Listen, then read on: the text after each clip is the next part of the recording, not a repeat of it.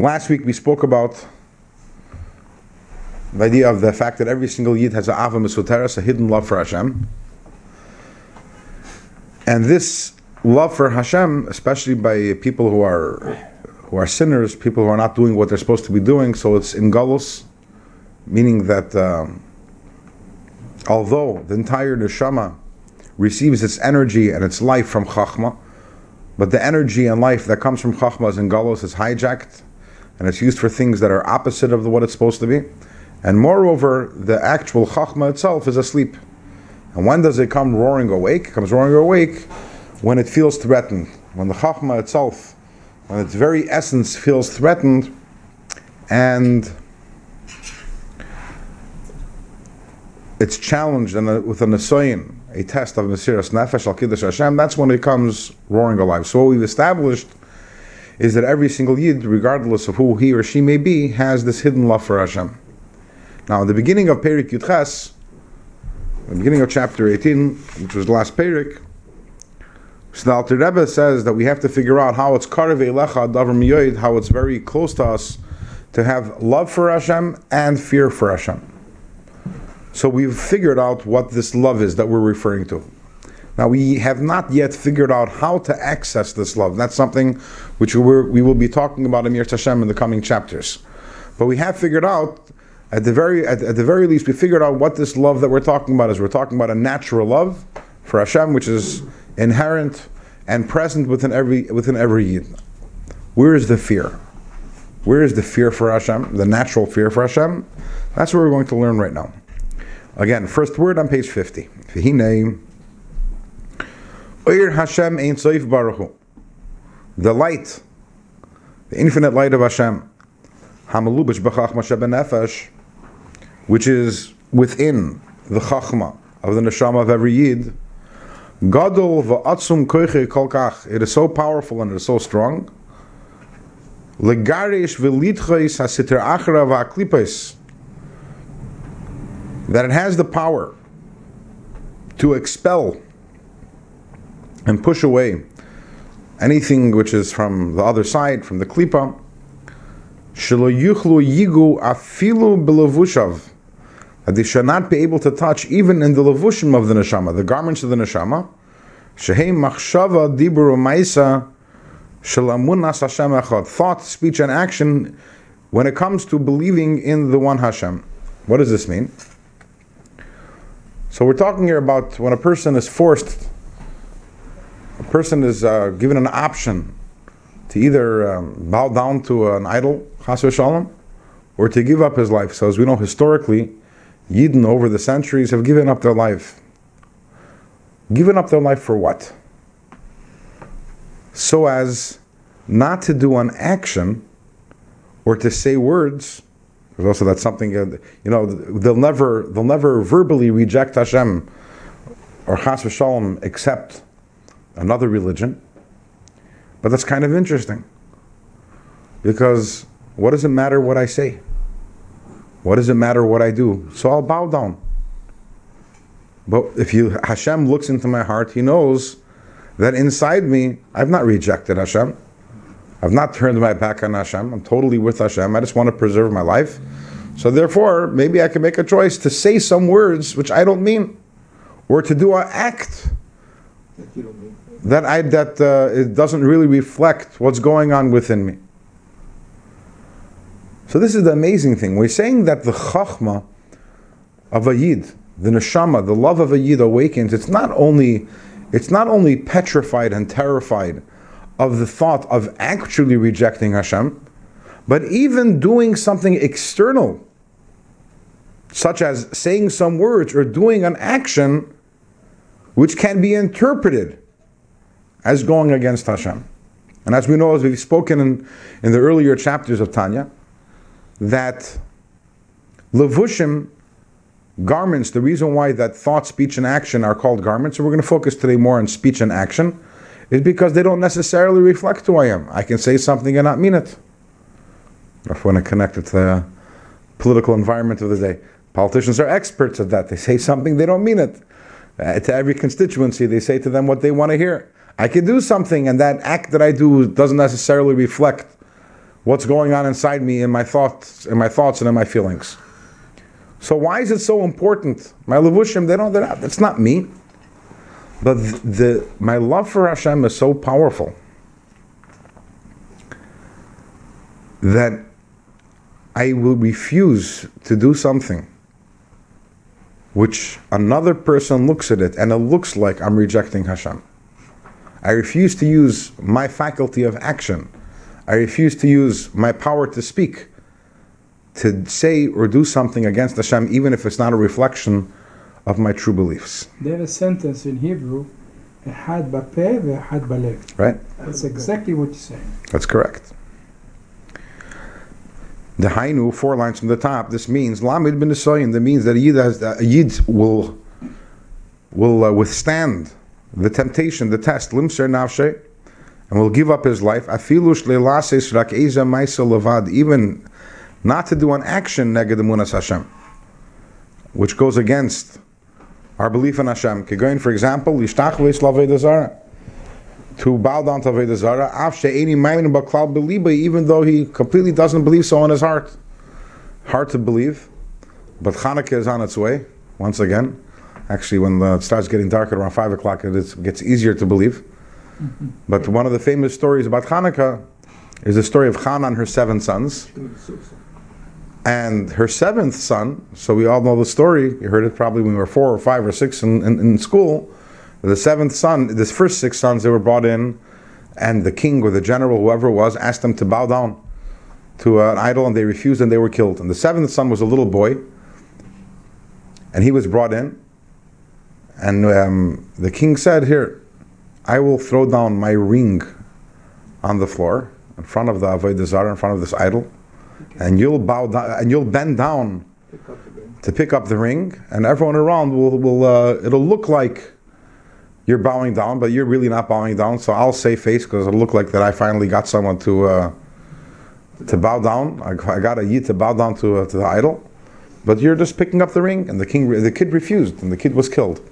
So this is like a prime example of a case of the kid would have been within his right to say, "Yeah, I'm picking up the ring, not doing anything." But even to do an act which can be interpreted as Avodah Zarah, a Yid will not do. Even though he doesn't believe in it all in his heart. Similarly, not to speak against Al Achdus Hashem, the unity of Hashem, even though that his heart and his mouth are not on the same page. Rather, his heart is complete with the belief in Hashem. This is the fear, which is included within the love. So we know there's this love, which we're talking about the last 2 prakim, the last 2 chapters. This natural love, which is within the neshama of every Yid, which naturally yearns and desires to connect to its source, the infinite light of Hashem. Because of this love and this desire, it fears by its nature to touch, even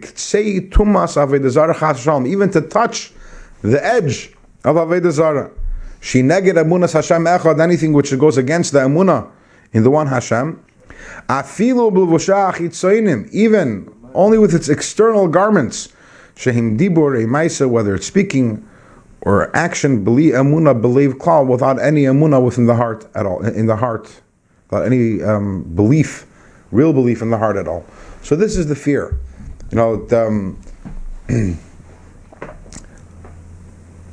So for example, if a child loves his father, and therefore is afraid to do anything that will upset his father. So can we say the child fears the father?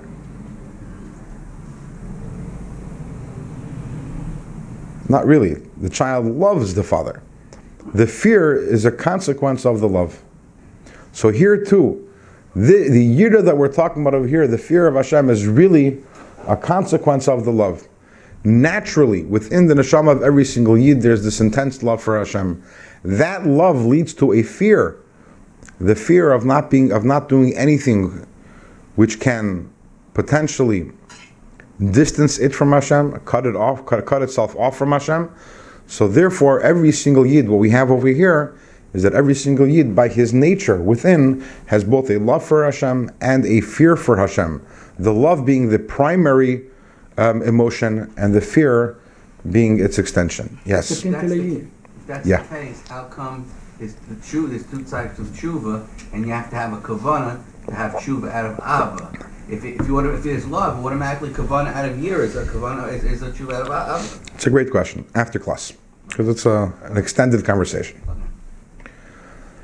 So there's this chassid in Crown Heights. I may have mentioned him before. His name is Reb Mendel Merazov. He's 100 years old, and he was born in the city of Lubavitch. Related to the rabbi, His grandfather. his grandfather. His grandfather, yeah. And so he was born in 1916 in the city of Lubavitch. His father was the secretary of the fifth Lubavitcher Rebbe. In other words, not the previous Rebbe. The previous Rebbe, in other words, the present Rebbe's father-in-law was the sixth Rebbe. His father, who passed away in 1920, was the fifth Lubavitcher Rebbe, called the Rebbe Rashab, Reb Shalom Lev Ber. So this chassid, who lives in Crown Heights today, and I've sat by him and listened to his Farbrengens many times.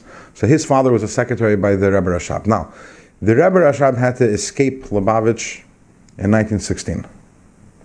This was during World War I, and for whatever reasons, for political reasons, and he was fearing that they would arrest him. For whatever reasons, he had to run away from Lubavitch. So he left in Cheshvan of 1916.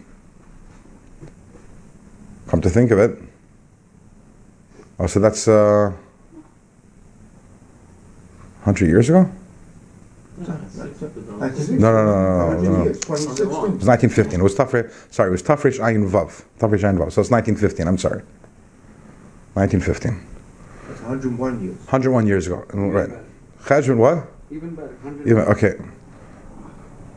So shortly after, that's when everyone left Lubavitch. The yeshiva stayed in Lubavitch for another year or two, but that's when everything. And also, then a year later, or 2 years later, was the revolution, 1917, and everything started going crazy in Russia.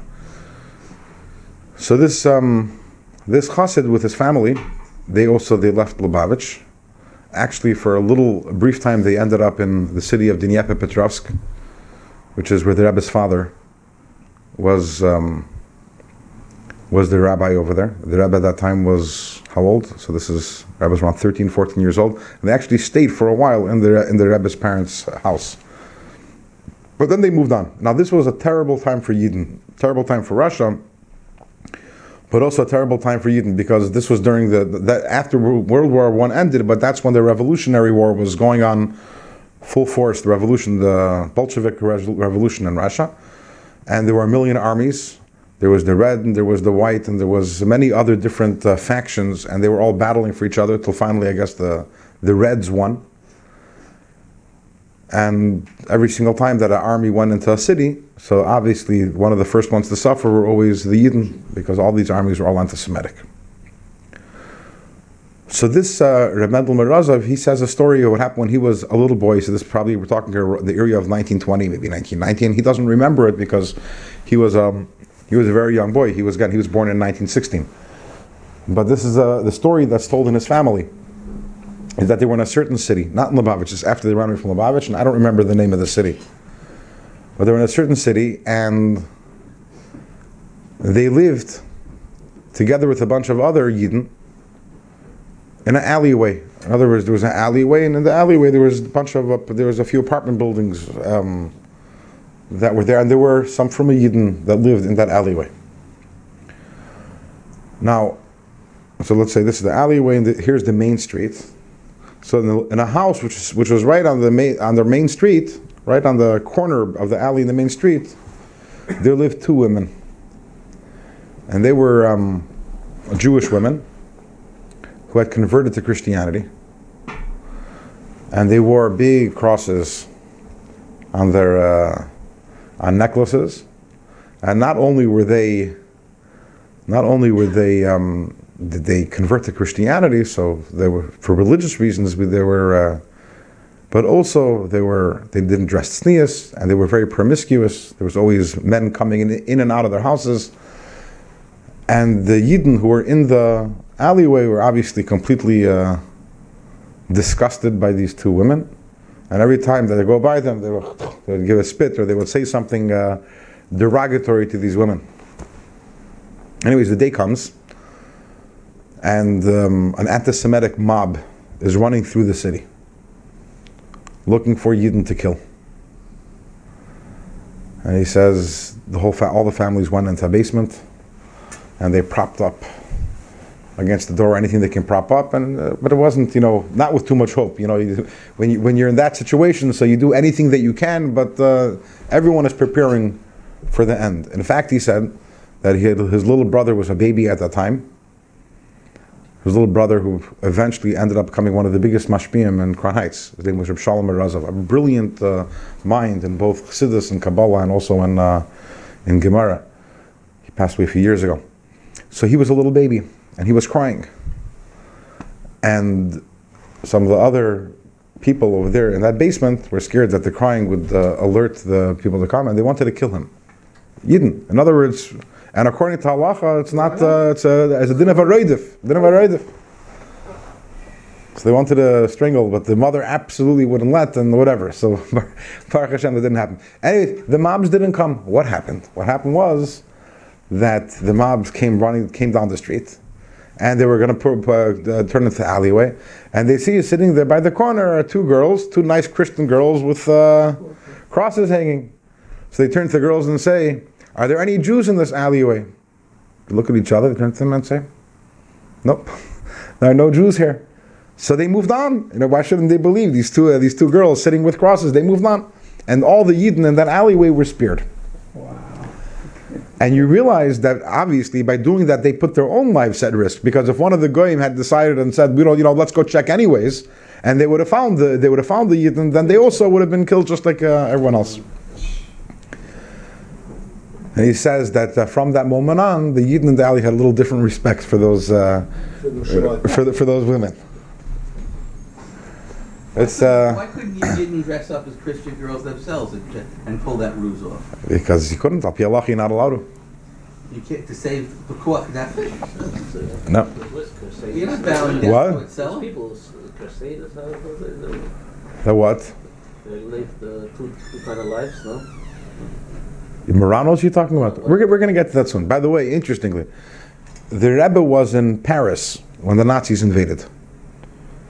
Because the Rebbe was studying that in Paris. So when the Nazis invaded, I don't know, was it 1939 or 1940? I'm not so clear on the history. Yeah. So he was in Paris together with his wife. And they came around from house to house, the Gestapo, the Nazis, Yamach Shemam, and they asked everyone what their religion is. So when they came to the house of the Rebbe, so the Rebbe wasn't home. Only the Rebbetzin was home. So they asked her what their religion is, so she answered religious. And for whatever reason, they took it. They took that answer. Now religious can obviously is very ambiguous. So when the Rebbe came home, his wife told him, the Rebbetzin told him about it. And the Rebbe says, "Really?" The Rebbe went to the Gestapo office and says, I want to change it, I'm Jewish. We're Jewish. Mesiras Nefesh, and they knew, everyone knew then what the Nazis were. This was, in Europe, they've been going since 1933. I think actually just this week is the anniversary of 75th. Yeah. He went to the police station, to the Gestapo, and he changed the registration to say that he's Jewish. Yes. But that's ridiculous. That's suicide. It's absolutely ridiculous. But the Mesiras Nefesh is. Everybody can do that. Everybody can do it. Mesiras Nefesh. No. Mesiras Nefesh is ridiculous. The idea of that our connection to Hashem and our connection to Yiddishkeit is not something which makes sense. I think that we've established that. It comes from the very point of the neshama. But going back to the story that we mentioned earlier about these two women, it's a fact. First of all, it really brings out this idea in Tanya that we're talking about that every single Yid, as distant as they may go, there's the Pintel and Neshama, and when that Pintel and Neshama wakes up, then nothing is important, and but it also kind of raises a question. What's the question that's raised? If this is all correct, then why is it that they converted in the first place? What happened? Why did their Pintel and Neshama only wake up at a later date, and why didn't they wake up? Yeah. And this is a question which we punted on earlier on a few weeks ago when we were talking about it in Perek Yud Ches. And I want to come back to it a little now. The question, the Alter Rebbe says that every single Yid has a neshama, and this neshama again is by every single Yid without exception. It's part of the DNA. It's not something which is an inclination or a Jewish trait, which maybe some people have a little more, maybe some people, Jews, officially we have big noses, okay, but some of us have bigger noses, some of us have smaller noses. It's not inherent to being a Jew. And so when we're talking about Mesiras Nefesh, it's not like a big nose. It's something which exists within every Yid, and within every Yid equally, because it's an essential part of the neshama. Just like there's no such thing as me, that I could say I'm more of a human being than you or anyone is more, it's all the same by everyone. We're all equally Jewish, and the fact that we're all equally Jewish means that we all have this love for Hashem in equal measure. And therefore, because at our essence we all have our love for Hashem in equal measure, so therefore all Yidden give up their lives al Kiddush Hashem.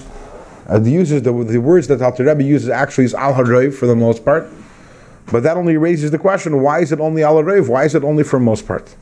We just finished in the last two chapters discussing this tremendous love for Hashem. Why are there exceptions to the rule? Why are there Yidden today who abandon their Yiddishkeit and convert to other religions? Why were there many, many people in Spain who rather than leave the country, decided to convert to Christianity? And couples in the concentration camp.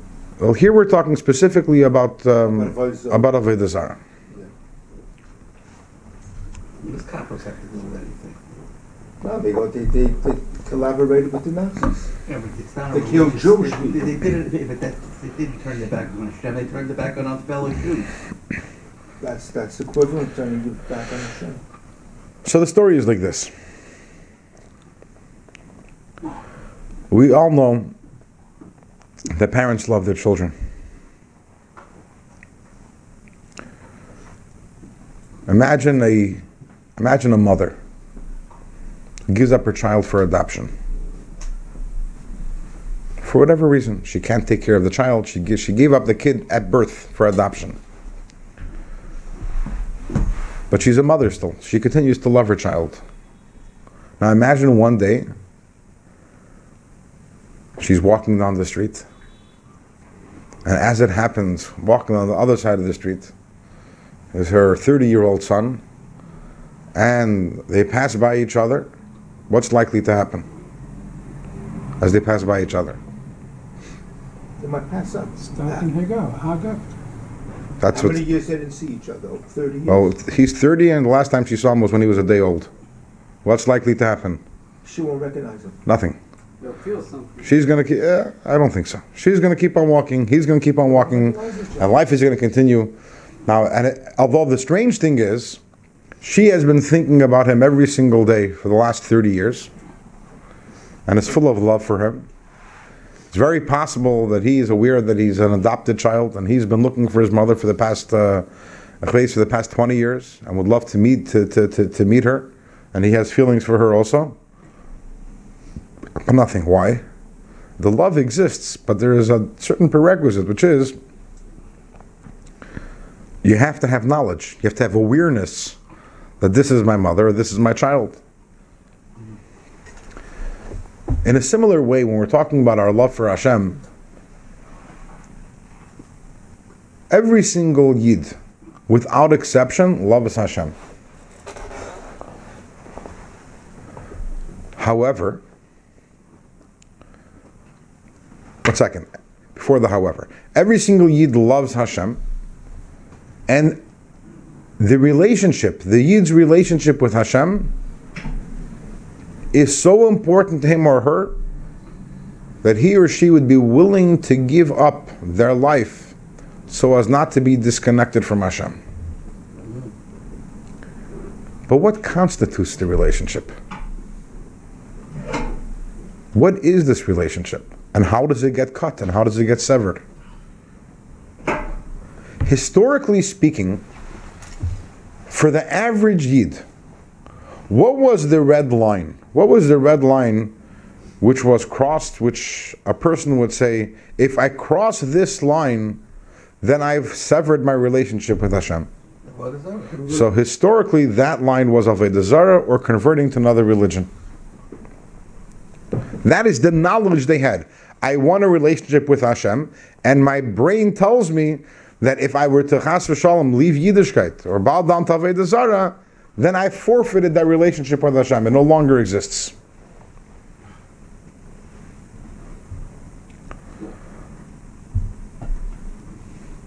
But this is something which is somewhat subjective. So you had many Yidden, for example, in Spain, who said to themselves, I can go through the external motions of bowing down to a cross, but I'm still connected to Hashem. That was their cheshbon. And that's why they weren't rejecting Hashem, and in their opinion they were still connected to Hashem, and that's why they were still lighting the Shabbos candles and having the Pesach Seder in the cellar. If they felt that they had severed themselves from Hashem and that they weren't Yidden anymore, why were they keeping the mitzvah still? Because in their estimation, I'm sure they realized it was wrong. It's not an issue whether it was right or wrong, but just like we do things that are wrong, all of us over here, and we still believe that we're connected to Hashem. So they felt that they could still remain connected to Hashem despite the fact that they bowed down to the cross. And also, interestingly, that many of these Marranos, when they were caught, and they were given the option that if they would re-embrace Christianity, then they would be kind to them, and they would kill them and then just burn the bodies on the Arodafe. But if they refused to do that, then they would be burned alive. And historically, many, if not most of the Yidden chose to be burned alive, which is interesting. These were Yidden who already converted to Christianity once. But it didn't, in their minds they were still Yidden, in their minds they were still connected. So what were they asked to do first? So everyone has their red line. Meaning, a Yid wants to be connected to Hashem. However, what will make me disconnected from Hashem? What is my red line that I absolutely, b'shum oifen, can never cross? For most Yidden, al haroiv, as the Alter Rebbe says, for most Yidden, that red line was converting, as they say in Yiddish, to become a meshumid. Some people, their red line was different. And we see that today also. That's the interesting thing about that, the story which was mentioned a few times about the kapo who didn't want to eat, who was willing to give up his life not to eat on Yom Kippur. Which, by the way, halachically speaking, he didn't even have to give up his life for that. But to him, what was his Yiddishkeit and what was his connection to Hashem was fasting on Yom Kippur. And you have that today. Every single Yid, even the Yid who are far away from Yiddishkeit. You ask them, what is your red line? You want to be connected to Hashem. What is your red line? But the problem is that red line depends a lot on their knowledge, as we mentioned before about the mother and the son. Some people have no idea, B'chal, that to be connected to Hashem means to do Torah mitzvahs. Some people have no idea that to be connected to Hashem means to be a Yid. So that's why you can have today a Yid, Rahman al-Islam, an uneducated Yid who doesn't know anything about Torah mitzvahs, who will convert to another religion. And that's not because he doesn't have a neshama. To the contrary, it's because he does have a neshama. It's because he wants to connect to Hashem and he has no idea how to. And to him, he found someone spoke to him and gave him a way to connect to Hashem. And he doesn't realize this is the wrong way. So the rule that we're saying over here is, the rule that Alter Rebbe is giving us, is that the neshama of a Yid wants to be connected to Hashem. And a Yid would rather die than forfeit or reject or repudiate that relationship with Hashem. But that plays out in different ways by different people. So again, historically, for thousands of years, when almost all Yidden were from, by the way, so at that time, the average Yid understood that my connection with Hashem, where does it end? Is by converting. So that's what people give up their lives for in mass. But there were certain people who took it further and says, no, I can be connected to Hashem even without that. And even today, you go to Yid, What he's a Yid. He's reformed. I fast on Yom Kippur. My kids get a bris.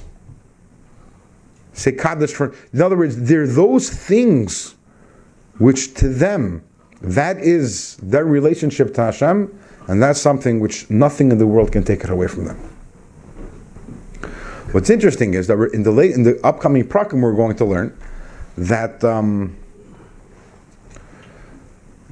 the truth is that every time that a Yid does an Aveira, he's disconnected from Hashem.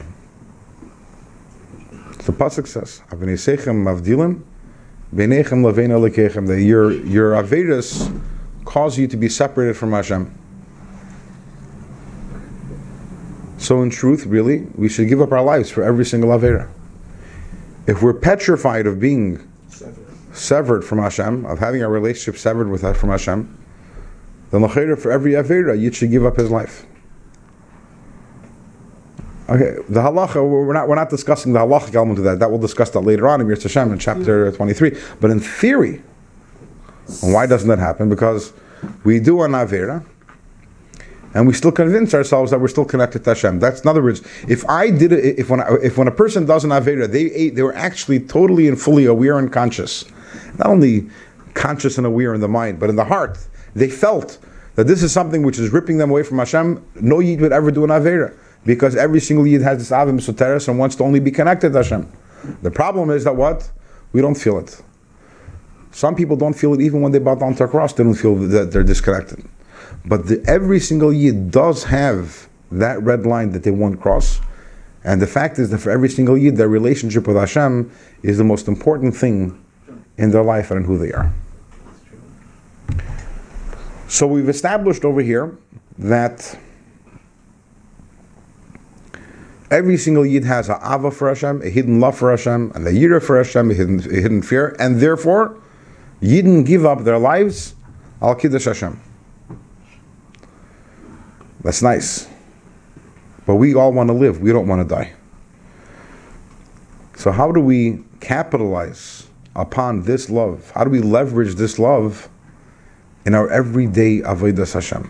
It's very nice and fascinating in a theoretical way, especially in Baruch Hashem, when we live in a country where, for the most part, 99.9% of the time, we don't have to worry about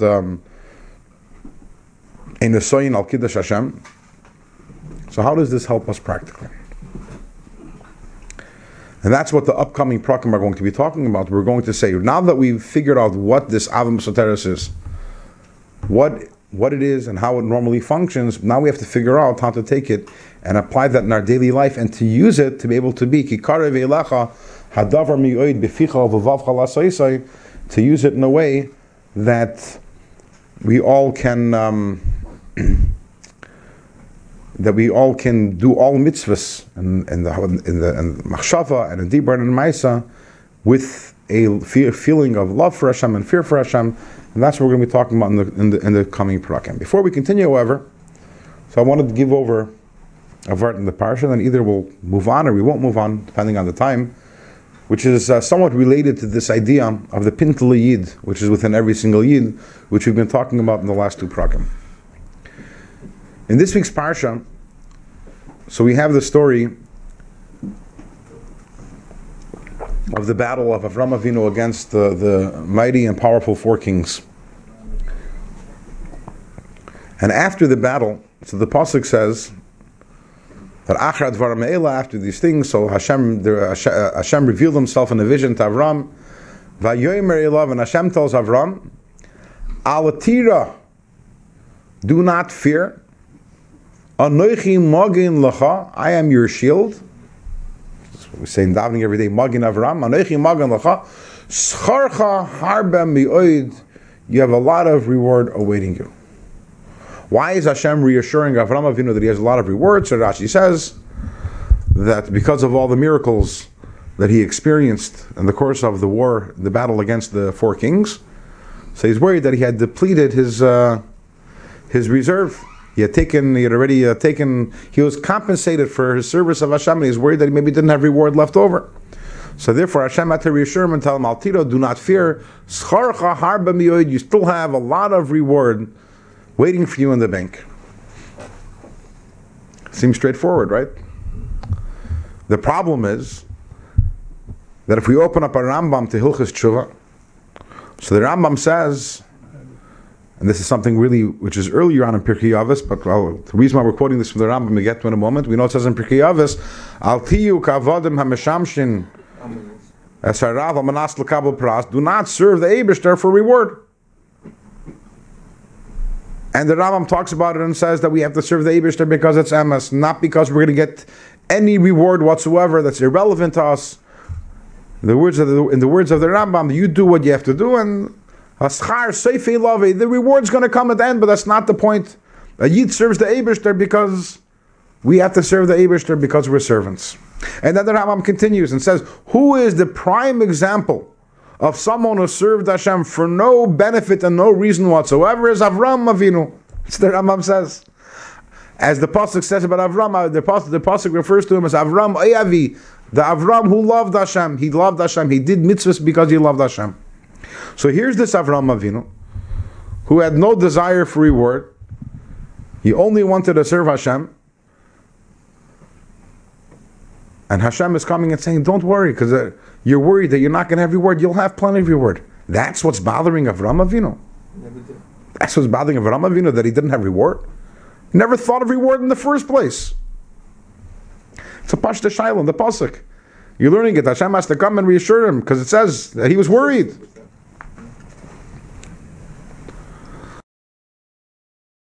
In fact, in the first Maimer that the Rebbe said when he became Rebbe, he quoted from the previous Rebbe. What was the difference between the Avram and Rebbe Kiva?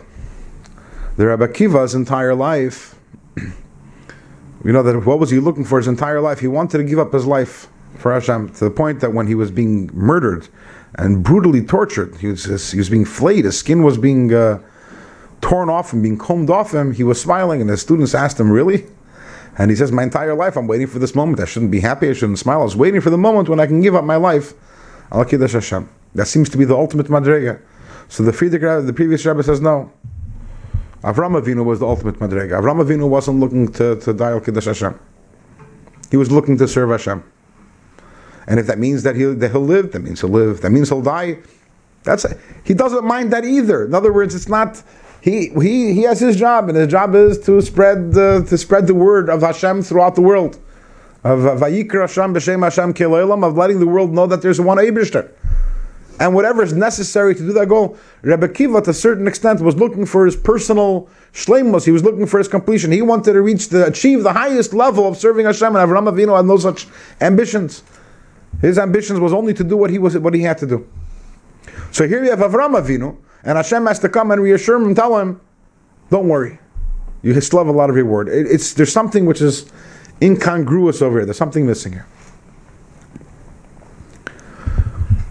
So the Rebbe speaks about this, and the Rebbe says something interesting. He says like this. First of all, we know the famous Maimer Chazal, La'olam yasek adam b'teiro mitzvah shalei lishma, shemetoich shalei lishma balashma. That a person should always do Teira mitzvahs, even if it's with improper intentions, because eventually you'll start doing it with the proper intentions. Now it's interesting that the Gemara in Masechtas Brachas and Daf Yud Zayin, so the Gemara says that haloimid Teira shalei lishma, that someone learns shalei lishma, is neach lei shalei nivra, it's better that he wouldn't have been created. So Tosfos asks, it's a contradiction. In one place we say that Taka should learn Shlei Lishma, and here we're saying that it's better that he wouldn't have been created. So Tosfos says there's a difference. There are two types of Shlei Lishma. If a person is learning Shlei Lishma, but what is Shlei Lishma? He wants that people should give him honor. He wants to come at Talmud Chacham, so he should be a respected individual. So then we say, keep on learning. Even though it's Shlei Lishma, but take Shlei Lishma, Balishma. But then there's a Shlei Lishma, another type of Shlei Lishma, which is Haloimid al Manas Lekanter. Haloimid al Manas Lekanter. You're learning Torah so that you should be able to show someone else that you're superior to them. You're learning in order to be able to use your wisdom to be able to shtech someone. And that, it's better that you wouldn't have been created if you studied Torah in that way. It's Elisha ben Nebuya. Maybe. But the question, why? In other words, if learning Torah is fine, Shalei Lishma, because even though that currently you're not doing it the right way, eventually you'll come to do it the right way, then shouldn't that logic apply even if Halim al Manas Lakanta? Why the difference that this Shalei Lishma is fine and this Shalei Lishma isn't fine? You're doing something negative, you're doing like an avera. So there's the simple answer. The Torah as a means to do something bad. Okay. That's It's svara. no. That's what you're saying is on a very pashta level. That's correct. That when you're learning Amanas Lekanter, so it's not just neutral, but you're taking the Torah and you're using it in a way of which is Heipach Avavas Yisrael, which is against the entire Torah, as opposed to if you're doing it to get covered or whatever, or to gain wealth or for whatever reason. So it's not the good reason, but it's also you're not hurting anyone. It's a balabatisha answer, as they would say. But there's also a deeper dynamic at play. But are they guaranteeing it's going to become Lishma? Sorry? Are they guaranteeing that it's going to become Lishma? If you do it enough, it'll become Lishma. Because I know people that daven their whole life that they don't without kavana and they never change. So what's with that? It's a good question.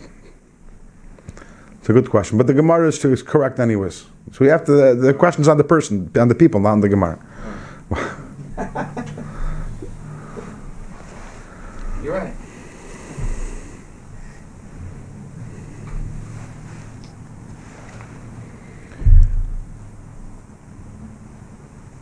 So in Chassidus, it's explained in different Sifrei Chassidus that when we say Mitoich Shalei Lishma Ba Lishma, the simple meaning is you should learn Torah Shalei Lishma because eventually you'll come to do Lishma. But there's a deeper meaning. The deeper meaning is that the Toich of the Shalei Lishma, the Toich means the inside of the Pnimius. At the core, at the inside, there is Lishma. Meaning to say, you're learning Torah, and it seems that you're doing it because you want money, or because you want fame, or because you want honor, whatever it may be. That's true, but on the real inside, your neshama, what's really motivating you is your neshama wants to connect to Hashem. So therefore, learn Torah even though it's Shalei Lishma, because then the deepest part of you is doing it for the right reason. We're multi-dimensional people. And this is something which is also, we know in halacha this way. This idea that there are different layers to who we are. The very famous Rambam in Hilchos Gerushin, Perek Beis, where it says that if the din is, if Bezdin paskins that a man has to give his wife a get, so the problem is that you can't coerce a person to give a get. Because according to halacha, it has to be according to Al-Pi Torah, it has to be l'rtzono. The husband has to want to give the get. So you can't force him to give a get. You're not allowed. You can't. It has to be l'rtzono. He has to want to do it. No, עד שיגיד רוצה. So you can't force him to give a get. You can't hit him until he gives a get. What you do is, so Bezdin, it says that Bezdin in all times and all places, makim, what you say? That they give him, they give him klep, they hit him, ad sheyema reitzani, until he says, I want. So you don't force him to give a get. You force him to say, I want, and then, look, he wants, so you can write a get. You're making with your face because it's a joke, right? It seems to be a big joke. If you want to say that you're forcing the person to give the get, I get it. Sorry for the pun. But you're telling me, no, we're not forcing the person to give the get. No. We're getting him to want to. That's all we're doing. We're going to get him, we're going to give him a little encouragement, an incentive to want to give the get. A little mafia will come after him. But it seems to make no sense. So who are we? How do you define kfiyah? Who are we? In other words, who are we fooling? We all know the person doesn't want to give the get, and we all know the reason why the person says "I want" because of pain. is because of the pain. Exactly. So how can this be construed as being l'tzono, as being something that the person truly wants? There are other ways to explain that, but I don't precise the way that Rambam explains. Okay, but I think we're all fine though with the Rambam, right? The Rambam's opinion is definitely a valid opinion. I personally have problems with it. the fact that you have problems with it and we all have different, but doesn't make it incorrect. This is the Rambam we're talking about. So the Rambam was the Rambam God, and he's not It's a different conversation. What do you mean? He's better than anybody. It's a different conversation. For sure. So the Rambam says that Really, he the emes is that every single yid wants to do everything that it says in the Torah. And Rachel Lasis Kol mitzvahs and wants to do every single mitzvah l'shrachach min averis and doesn't want to do any averis. So deep inside this person, he wants to give the get. Why? Because Bezdin paskin that he has to give the get, so he wants to give it. The problem is that Yitzrei Husha Ansai, his Yetzer Hara, has hijacked him, has verchapt him, and the Yetzer Hara is causing him to say, I don't want. So we compel him to say, I want. And then what do we have? With his mouth, he's saying, I want. And we all know that on the inside, really, he wants. No. There's three layers here. There's the inside that wants. The deepest part of him wants. Then there's this layer on the outside that doesn't want. And then there's his speech. All we need to get is that the speech should be consistent with his realist self, his inside, and that's fine. Because it's not only the speech. The speech, taka, is a reflection of what he really wants. We're fine. We're good. So what constitutes a get mu'usa? A get mu'usa is if Bezdin didn't paskin.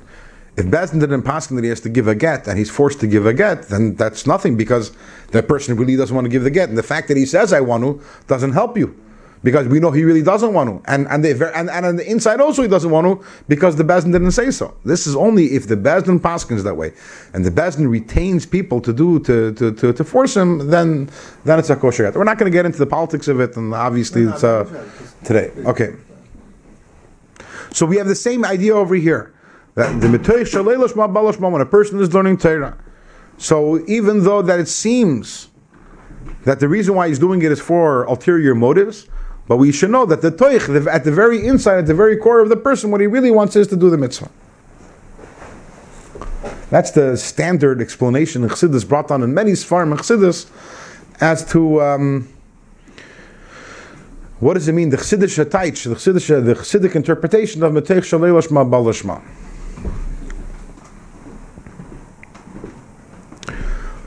So the Rebbe says, but there's another way of understanding this. Because the way we're interpreting it right now until now is that what? The mitzvah the person is doing is shalei lishma. But the yid, and the very inside of the yid, there is the lishma. The Rebbe says a deeper way of looking at it is like this. The mitoich shalei lishma balashma means that the inside of the leilashma is lishma. Not only the real reason why I'm learning Torah is because Hashem wants me to, but if I'm to dig into the shalei lishma itself, I'll figure out that the reason why I want the honor or the reason why I want the money is also part of my service of Hashem. So when a person learns Torah, and the reason why, and ostensibly, it's because he wants to be honored, or he wants to get reward in this world, he wants to be wealthy, or any other rewards that come from learning Torah, or doing mitzvahs. So, what is the real reason why he wants the reward? Is because he wants that people should see that when someone learns Torah, they're rewarded with wealth, and they're rewarded with honor, and this way other people also will want to come and start learning Torah and mitzvahs. Is the Rebbe's Start learning Torah and doing mitzvahs. This is a phenomenal thought. In other words, not only that we're saying you're doing the actual lishma, but really it's lishma. The shalei lishma, the depth of the shalei lishma itself is also lishma. The fact that you're doing a shalei lishma, that also, you peel the onion, you'll find underneath there also, at the core of it. It's deep. Yeah, but he doesn't have that intent. He doesn't have no. So this is really an expression of what we're talking about, the Pintel Yid, which works on a subconscious level and motivates our behavior in a subconscious way. That even those things that we think we might be doing it for one reason, but really we're unaware that there are other motivations going on inside of us. And here's the crazy thing: even when we're doing something for a selfish reason, but at the core of that selfishness is selflessness. At the core of the selfishness is our desire to serve Hashem also. because he's a very low person. He's a small person, so that's the limit. That's his maximum capacity. That's how he expresses his lishma through low lishma. And by the way, that answers the question you asked before, Rosa. Now we understand what happened. Avram lost the wars, and now he's worried that he doesn't have any more reward. Why is he worried that he doesn't have more reward? Not because he wants reward, but here we have Avram Avinu. Avram HaIvri, he's on one side and everyone else is on the other side, the whole world, and his job is to spread Torah and Yiddishkeit.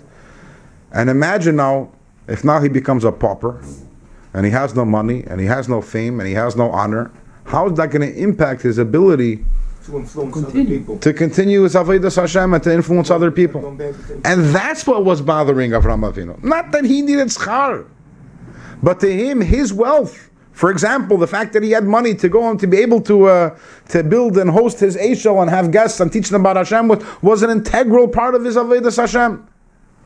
So Hashem tells him, Altira Avram, don't worry, schar chahar, you still have plenty, you have plenty of reward. And Avram sighed, a sigh of relief. Baruch Hashem. So people will continue and be able to look at me and say, take a look at it's worth to serve Hashem, because someone who serves Hashem is rewarded with wealth and with money and with honor and with everything else that a person needs. So this is, it's a beautiful idea on the parsha, and the idea how even our desire for Nyanim Gashmi, even our desire to have a good life is also something which is part of our Avodas Hashem. After all, let a person look at a Yid and as a Frum Yid and Torah Yid and says that Baruch Hashem, he's not deprived and it's good for him. Begashmi is a Baruchni, he's a happy person, he has what he needs. So our desire to live a comfortable life is really essentially is part of our Avodas Hashem. And this also brings out this idea which we're talking about in Tanya in the last two prakim about the Pintla Yid and just how impactful it is, even though that again is called Misoteres and it's called hidden. And maybe a person walking through his everyday life, you don't notice the Pintla Yid, but we have to realize that it works in subconscious and mysterious ways and influences us and impacts us. And even sometimes we're doing something we think is for one purpose, but really it's our Pintla Yid that's influencing us, and the point is to be able to further our Avodas Hashem.